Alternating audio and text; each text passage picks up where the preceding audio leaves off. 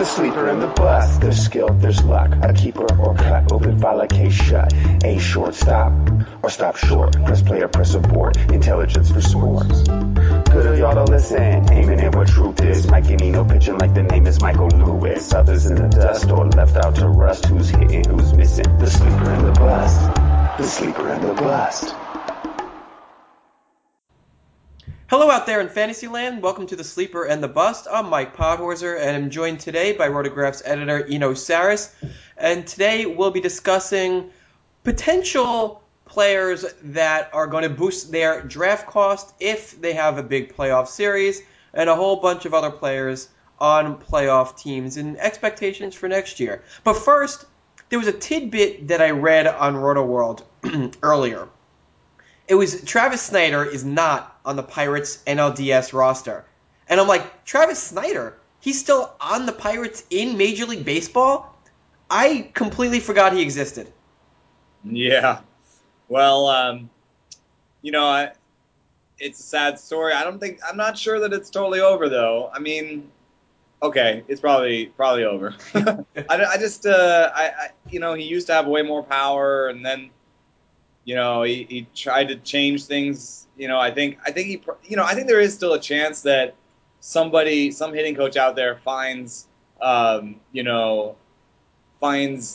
solution for him. Because you look at somebody like Brandon Moss on the A's roster here, and he was like, teams wanted him to make contact and be a spray hitter and be a singles sort of backup fourth outfielder guy. And he tried to do that for a while. And then he came to Oakland, and Chili Davis was like, no, sell out. I don't care if you strike out 25% of the time. I want you to hit 25 to 30 bombs.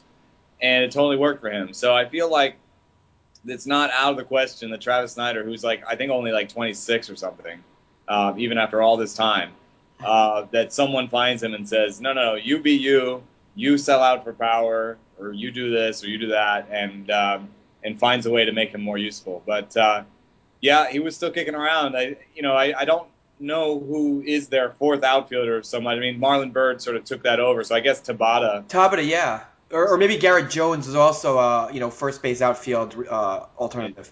That made it less likely that Snider was going to make the postseason roster, I guess. Yeah, I mean, Snider, it's pretty crazy because he always had strikeout problems, but then he always brought really good power and great power potential along with him. Now the power is gone, and his highest isolated slugging percentage since 2011 is 128. That's pathetic for a guy that strikes out as often as he does, and for a guy who is supposed to have really good power. So I don't know what happened to him, and he's probably still at a young enough age to not completely give up, but I think at this point I would be surprised if he has anything worthy of fantasy consideration or any decent performance in the future.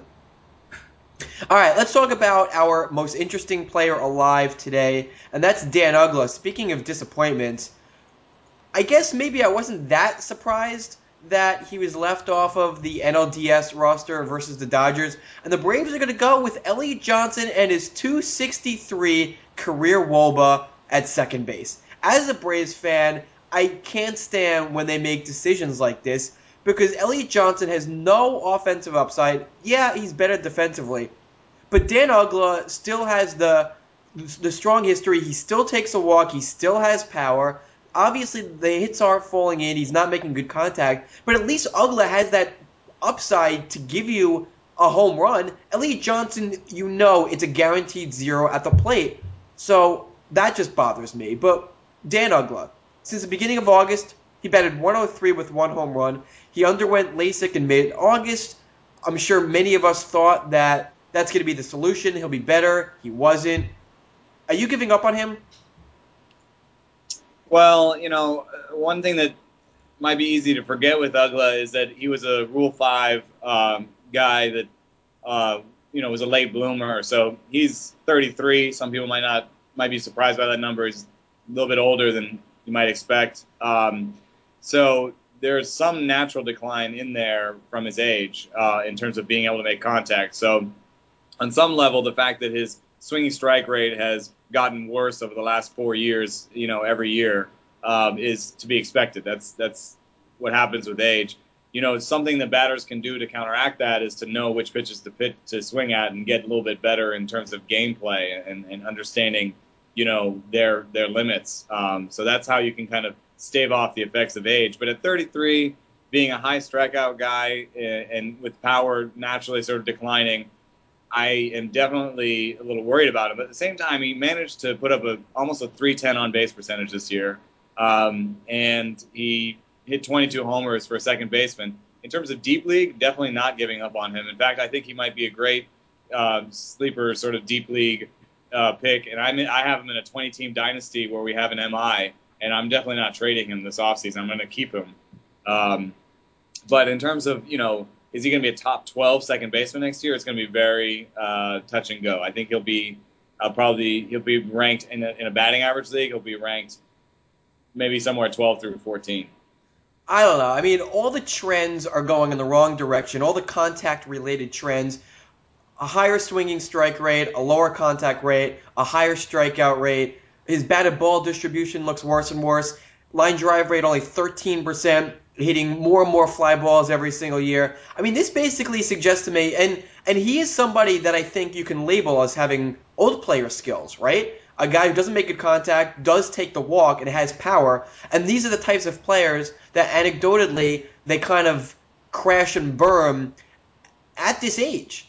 So it's funny because over the full season he did produce a 303 WOBA, which at second base isn't that terrible. But he only batted 179, and he lost playing time, in September. So I'm sure most think that he was worse than he actually was offensively. But it seems like all the signs are here that he is pretty much done. Now, even at that, I still would prefer him over Elliott Johnson in the postseason because Elliott Johnson never was anything. He started off his career done. He was never there. Well, the one thing that in a way, this is kind of weird, but I think that the money left on his contract actually helps him in a way because I think there's too much money on that contract for the Braves to just cut him. I think that there's still 2 more or 3 more years at 10 plus million. So I just don't think that they're going to. I don't think that they're going to just completely up. Yeah, so I think they'll give him at least the spring, and if he dedicates himself, and maybe LASIK is just something that you have to get used to. I mean, he's had contacts his whole career. Maybe and maybe it was just a bad slump when he came back. Maybe the timing wasn't there. And, I think that, do I think that next year he could hit 230 with like a 330 on base percentage and hit 20 homers out? Yeah. And do I think that's better than Elliott Johnson? Yeah. And do I think that the Braves might be able to see that, once they, sort of take a step back and once it's spring again? I think so. I think he'll have a role. But also, those are modest totals that I'm saying. That's definitely not vintage Dan Uggla. So I'm talking about old Dan Uggla when I'd say, he's going to hit 230 and hit 20 homers.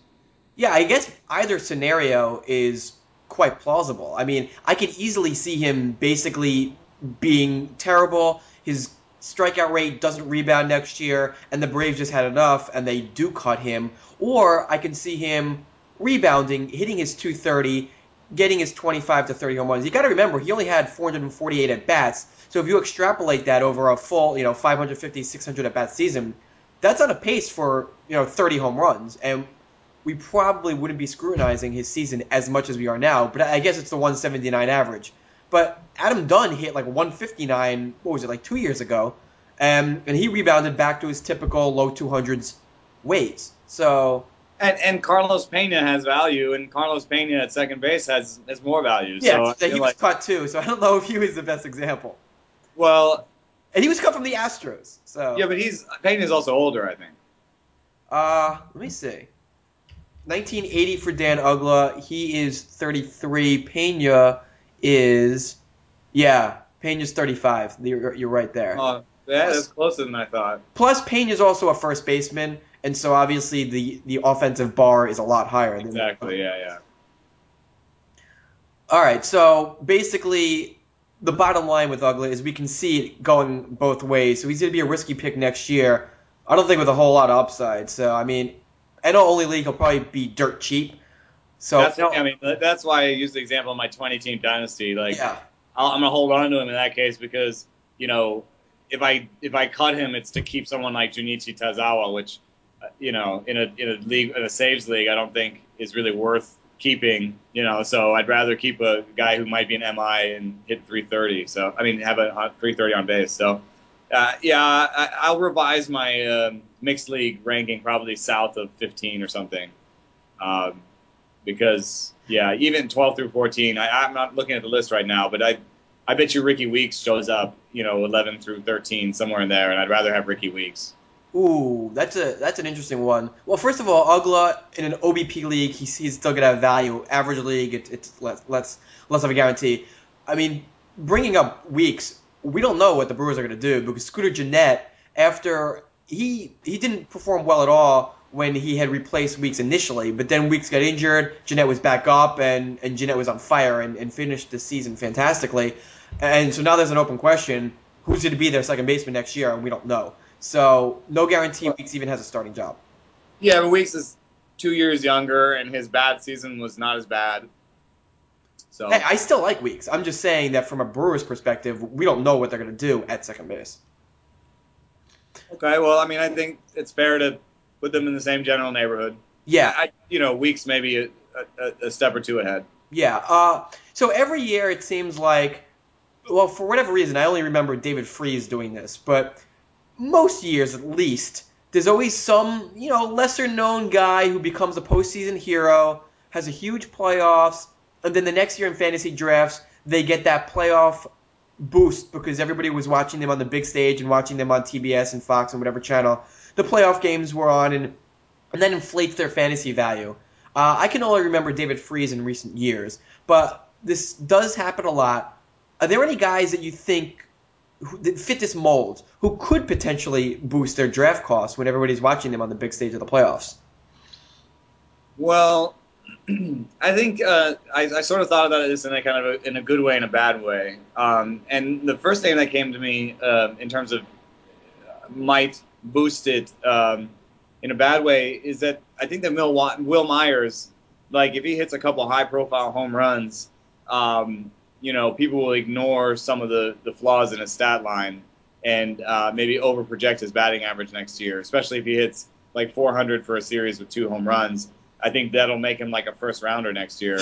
First, really? I mean, because he stole bases, and you have to remember, I really do think that hype happens like this, especially the way that it's really obvious to me is in the NBA draft. There are players that play well in the NCAA tournament that always get overdrafted in the NBA draft, and it's always somebody who scored a lot of points and went off in the NCAA tournament and then turns out to be single dimensional. So I think that hype does have a lot of power, and there could be, especially if Myers does it in 2 different series. I think he could really push his draft stock a bit high. I'm thinking for Myers right now, he's going to go third round, and maybe a big playoffs can push him into the end of the second round. That's what I'm thinking. I think first is too much, but I'm comfortable saying he'll go third round.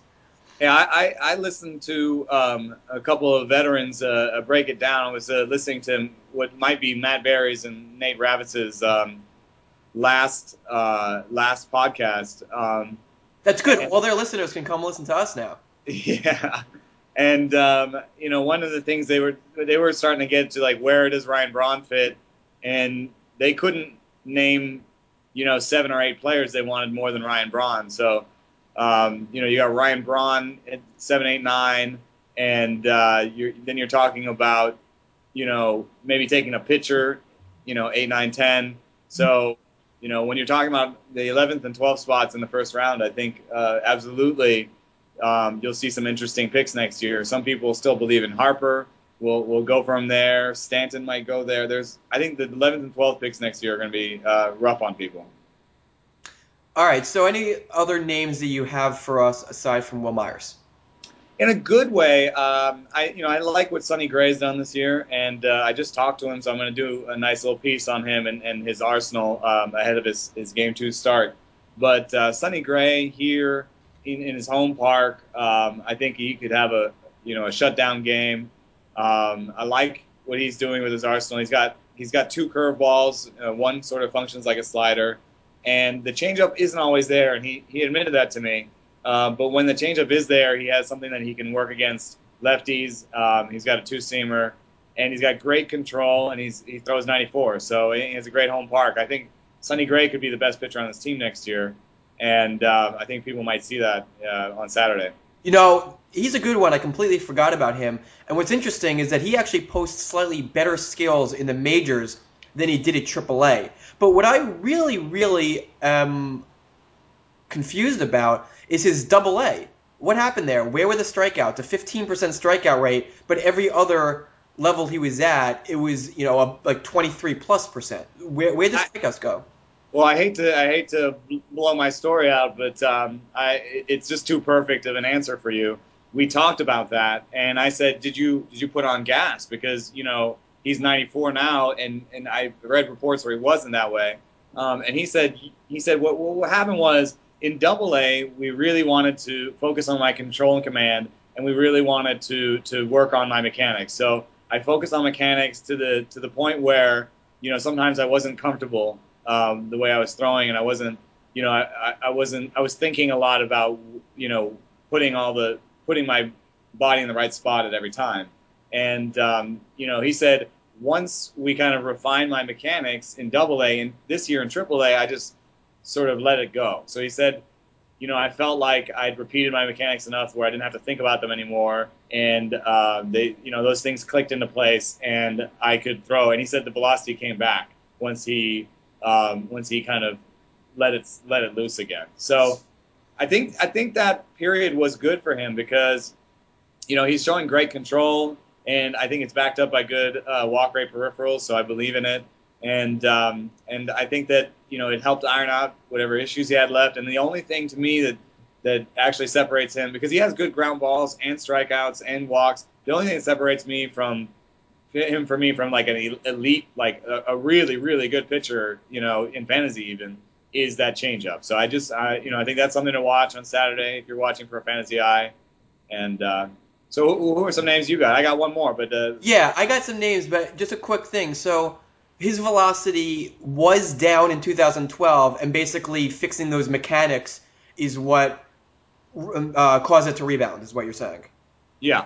Yeah. Okay, that makes sense. All right, yeah, I didn't even realize that Sonny Gray was 53% ground ball. He's kind of like Garrett Cole in terms of peripherals. And actually, Garrett Cole is one of the guys, like Sonny Gray, very similar position here, that I think has the opportunity to really make a name for himself. I mean, I still haven't really seen him pitch, and I'm excited to watch him tonight. Oh no, that's Friday that he's pitching. And yeah, so I'm really looking forward to that. I think he kind of got lost in the shuffle with all the really good rookie pitchers this year. And another opportunity during the playoffs where everybody is watching, I think that can really boost Cole's draft stock. But another name I have is actually Will Middlebrooks, because he's a guy who was really disappointing early in the season. He got demoted. And then since returning from the minors, he posted a 344 WOBA versus a 267 before the demotion with improved strikeout and walk rates, as well as 8 home runs and 145 at-bats. So I think that given his really good debut last year, people are going to start to remember that and start to forget how much he struggled earlier this season and start to believe that he's a real nice sleeper rebound candidate and project again 25, 30 home runs next year and one of the better third basemen in fantasy.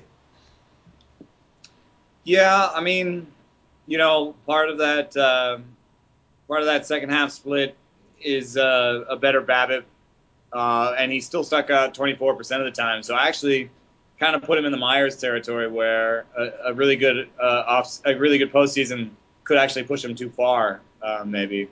Because you have to realize that he still has the risk of the first half in him. Yeah.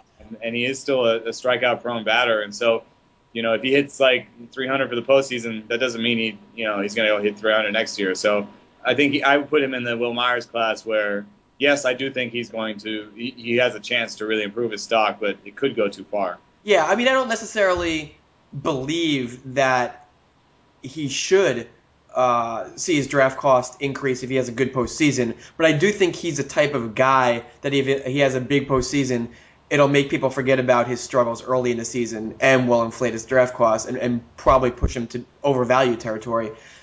But I think a big part also is where he's going to bat in the lineup because he was kind of dropped toward the end, and you don't really want your third baseman batting like ninth in a lineup because that's really going to hurt all your counting stats. Another guy I have on my list is Matt Adams, who had a really good half of a season. 17 home runs and just 296 at-bats, playing pretty much every single day with Alan Craig injured. We don't know what's going to happen with Adams next year, if he's going to have a full-time job or not, but clearly he's got tons of power, and he showed tons of power in the minors as well, so it's clearly no fluke. And he's a guy who could potentially be a 30 home run guy, and he's going to get some serious sleeper love if he has a big postseason, I think. So, yeah, I definitely think that he could definitely put himself on the radar for people next year with a good offseason, with a good postseason. The thing that's interesting to me, too, though, is that he actually started getting shifted in the second half. He's a big pull guy. And it might just be coincidental, but his batting average on balls in play dropped from the high 360s to around 300 during that time. So I think I like him. I think I probably project him for about a 270, 275 average. He could hit 25 homers though. He's a big guy, and he could hit more than that even. So and I do think he has a role next year. I mean. With Beltran gone, I think that the most obvious solution for them is to shift Craig to the outfield and install Adams at first base. Yeah, I assume that Craig isn't exactly the best outfielder, so it depends on how much they want to downgrade their defense. But yeah, that does seem like the likeliest scenario at this point. All right, so moving along from Matt Adams, do you have any other names of potential players that could boost their draft costs next year? Actually, it was a weird one. I don't know. I'm not like 100% sure about it, but I think that people probably remember Neil Walker as being the guy who kind of struggled early in the season, and might be surprised by some of the stuff that he did in the second half of the season, and also, he could easily hit a few homers and remind people that he has legit power for a second baseman. So, and Neil Walker was for some reason was a name that came up in my head. Yeah, he was a bit of a disappointment just because his BABIP was down, which is a good sign because that should clearly rebound his batted ball profile. Looks fairly similar to last year, lots of line drives, and so the BABIP would rebound. I'm just concerned about the lack of steals. He stole 7 last year, 9 in 2011, only 1 this year, but he's never been a good base stealer, so maybe they just like, all right, Neil, you stink at base stealing, stop stealing. So I don't think I would really expect a rebound there. And so then he just becomes more of a 15 homer, 270 guy, which is kind of blah and near replacement level. Yeah, it's true, but in the second half, his strikeout rate dropped down to about 12%, and his isolated power was almost 200. So he's a former catcher, and so I'm kind of surprised he ever stole a lot of bases, but I think that he has the ability to do something among his best seasons, something like a 280-20 type season, and it's a little bit more about reminding people that he's useful in deep leagues, I think. Yeah, he's one of those guys who I think are boring and nobody really wants to kind of get left with, but he does have some upside. I think also he only had 478 at bats. He always seems to have some injuries, but he is the everyday second baseman. So if he once again repeat those 596 at bats that he posted in 2011, then extrapolated, he's a 20 home run guy. And so, 20 home runs, 270 to 280 in the number 2 hole or the middle of an improved Pirates lineup Yeah, boring, but it has value, and it's probably going to be undervalued. And for what it's worth, he's right in his peak seasons, or he could have his peak season next year. So I don't think that he's necessarily done improving. So um, it's also interesting because the Pirates own a bit of a power advantage over the Cardinals, which might surprise some people. And if the Pirates prevail, I think it'll mostly be on the back of some power hitting. And if it is, power hitting across the board, then maybe Neil Walker takes part in it. Sticking with the Pirates, Francisco Liriano. He actually was strong all season long. I mean, it was a little bumpy toward the finish, but we talked about him a lot early on in his first couple of starts, wondering if this was for real. And it turned out, yes, it was for real. 3.02 ERA over 161 innings. He ended up being the 24th most valuable starting pitcher according to CBS and the 97th overall most valuable player. What do you see for him next year? You think he's a top 25 starter again, maybe top 30? Is he a top 100 guy?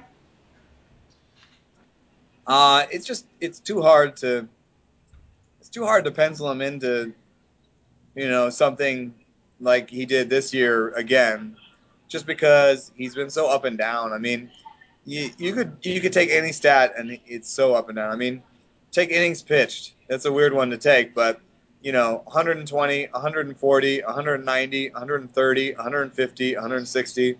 So I mean, no matter what, you you can't project him for more than 150 innings next year. And you take ERA, he bounces from 3 to 6 to 3 to 5 to 5 to 3. So, you know, look at his career totals: 4 ERA, 1.33 WHIP. About 120 innings per season. Um, I'd have to use that as a baseline. Although, obviously, not all of those innings came in the National League, and that's a big part of why he's doing well this year, I think. Yeah, what also boosted his value, 16 wins in 161 innings. That's a pace of 20 wins over 200 innings. There's no way that he wins that many games in that few innings again. And that is, really boosted his value to push him into the top 25. I don't think that happens again, so I definitely don't think he's going to be top 25. I'm probably going to say not top 30 either, because I always say innings is a skill. And if you have never proven that you can go more than 190 innings, I'm never going to project you for that. So I probably won't project him for any more than 170 next year, and that's really going to hurt him, hurt his win totals, hurt his strikeout totals. He's not going to help you in WHIP, probably, because his control still isn't that great. And so you're basically hoping for a good ERA, which I think is legit, and strikeouts in the innings that he does pitch. How about comparing him to Homer Bailey? Because he actually ranked just ahead of Liriano on the year. Between those two, who would you prefer next year?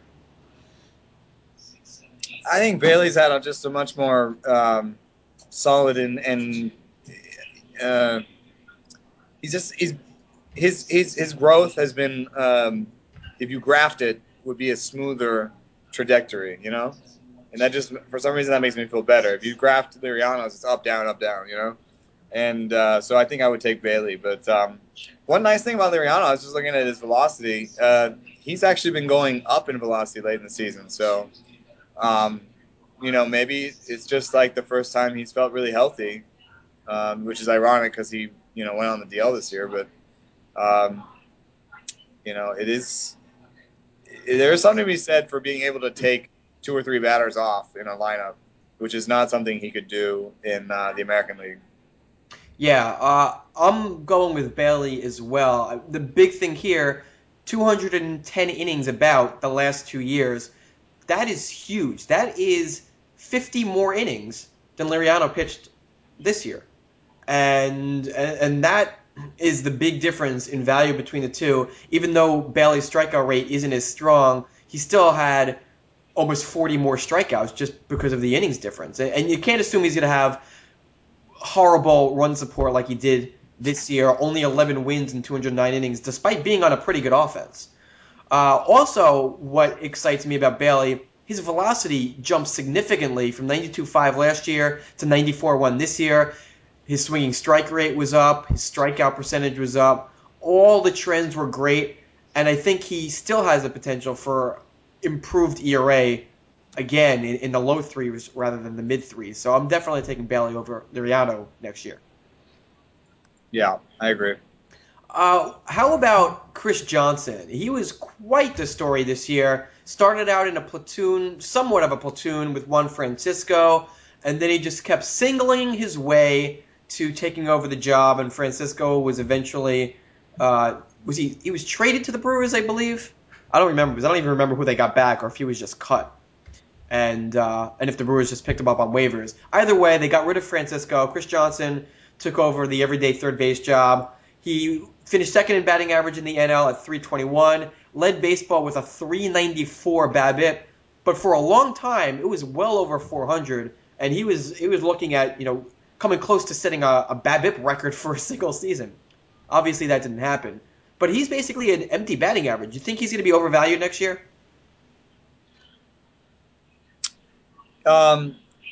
Yes, probably. He still strikes out so much in an average year that it takes that crazy of a BABIP to put up a respectable batting average, not even a 321 in batting average. So I do think if people are looking too closely at that 321, they'll overvalue him. But my caveat for that is the fact that his career BABIP is 361, and when I did my Oppo research, he's one of these guys that kept showing up as a spray hitter with power. So, it is an interesting thing that he is able to hit to all fields. You can't shift him to defend him, and that's part of the batting average of balls in play, story there. Yeah, he kind of has a Joey Votto batted ball distribution going on there and the ability to go the opposite way. But what surprises me is his lack of power because he's a big guy. His batted ball distance this year was 289 feet, which is well above the league average. And yet for his career, his home run per fly ball is pretty much league average. So I feel like he has upside, and he's just never shown it. So you just wonder if that upside is ever going to manifest itself. I mean, he looks like a potential future 20 home run guy, maybe batting 290, 300, in which case he would earn decent value in fantasy leagues. Yeah, but some of that issue is the fact that he was hitting like 45% ground balls. So or the fact that he's hitting 28% fly ball. So the fly ball rate went down, and that probably helped his BABIP some, but it also hurt his power. So I mean, I wouldn't. I wouldn't be him on a plus BABIP if he starts shifting the batted ball mix a little bit more for the power side. But maybe he has a choice between hitting 270 with 20 home runs or 290 with 15 home runs. Yeah, it's possible. I mean, he's never really shown that 25 home run power that it appears like he might have. So it's all speculation. But I mean, he is dangerously close to being worthless next year. But I bet, based on that 321 batting average, that he is drafted in every 12-team mixed league. Speaking of the Braves, how about one of the biggest stories of the year in Evan Gattis? Brian McCann, free agent. The Braves, the talk is they're probably not going to try too hard to re-sign him. And hey, when you have Evan Gattis behind the plate, hitting 21 home runs and 354 at bats, why sign Brian McCann? Yeah, I mean, everyone's sort of assuming that they'll let McCann go, and it does look like Gattis can be a decent catcher. So, I think, his defensive numbers weren't good with us, and that is a problem with Gattis. And if you've seen him play left field, it's pretty bad. It's bad in left field. No, he better be a catcher or he's not going to be playing. Yeah, or first baseman, which is blocked. So, it's not out of the realm of possibility that they trade him and sign McCann. I mean, they are going to have a little bit more money next year, like most people, because of the TV money. But I don't know. I think that I'm not as sure about this whole not re-signing McCann thing as I've seen people be in the media. So Yeah, the thing with Gattis though is that aside from his power, he doesn't really look that great of a hitter. The walk rate stinks. He struck out more than at any level in the minor leagues. Now, granted, his minor league sample isn't exactly very big. He didn't hit a whole lot of line drives. On base percentage of 291. It's just not really. 14% line drive rate. Yeah, it's just not good. And one last number, he is 27, so this could easily be his peak. Yeah, I mean he's a risk. He's somebody in a real baseball sense that you're really not sure what you're going to get with him moving forward. I mean, he could be a one season power wonder, and then he just doesn't do anything for the rest of his career. Oh my God! Check out. Are you looking? Check out his swing percentage. Now I'm even more nervous than I was. Yeah. 45% outside swing percentage versus the league average of 31%. There's no reason that a pitcher would ever throw him a strike again. Yeah, and he doesn't. His walk rate was accordingly bad, 5%. So, I think that guys with flaws like that at the plate can be figured out, and that I don't think the Braves are so sure about their offense that they are like, we can let McCann go and Gaddis will do just as much. So, Yes. If they find someone else that they can sign, because there's always the draft pick stuff now is an issue, right? So if let's say they signed, I'm just saying Ellsbury, but it's not going to be Ellsbury, but let's say they signed Chu, right? And they're like, okay, we're going to use Chu to replace McCann, and then we're going to keep Gaddis. And Chu a catcher? Huh? I said Chu playing catcher? No, just in terms of offense. Yeah. We'll find a way. We'll put Chu in center and platoon him with Upton or something. I don't know. But my point is, if they found a way to replace offense somewhere else and then, use Gaddis as the cheap replacement for McCann, that makes sense. But Gaddis is not the catcher or not the offensive force that McCann is. And if you do sign someone else, then you lose a pick. Whereas if you just re-sign McCann, you don't lose a pick. So that's why I think there is a chance that the Braves actually re-sign McCann. Yeah, and it's real tempting to look at those 21 home runs and 354 at-bats for Gaddis. Think about the possibilities if he was an everyday catcher and he got 450 to 500 at-bats in a season. And thinking about from a fantasy perspective, wow, this could be a 30 home run guy. He could be a top 5 catcher. But again, with so many flaws in his offensive profile, I would be very nervous about him and him reaching that type of potential. Yeah, I'd love to see them. I think the ballsy move, in across leagues, fantasy and real, would be to trade him. I think that would be a really interesting play because I think his value is pretty high and it's based on some things that haven't happened yet. And as we've said, there's some flaws there. And even in real life, I think it'd be really fun for them to trade into an AL team where they can say, if things don't work out, he can still be our DH or something, and get a veteran piece back because, like I said, McCann's going to be the easiest team. The team that's going to have the best chance to sign McCann is the Braves because of that draft pick nonsense. So I do think the interesting move here is to trade Gaddis now. Yeah, that would be pretty entertaining to see unfold because Gaddis is not the type of player that normally gets traded in real baseball. I mean, that's the type of trade that happens in fantasy that you just sell high on Gaddis. But a journeyman who had he's not really a journeyman, but the guy who had the type of path that Gaddis had and then the year he had, he's not somebody that gets traded. He's either somebody that gets kept, let's see what we have, or he's given another chance, he sucks it up, he gets released, and that's the end of his career. Right. You see this type of guy traded. But what if the Yankees had traded Kevin Moss? That would have been very beneficial for the team. It's like the Twins trading like Chris Colabello if he had a hot month or something. It's just not something that you ever see happen. So I think it would be very interesting if the Braves did get into trade negotiations involving Gaddis. Yeah. Well, we'll see. Yep. All right. Well, that's a wrap, folks. So join us again next Tuesday for more fantasy fun on the Sleeper and the Bust. For Eno Saris, I'm Mike Podhorzer. Thanks for tuning in.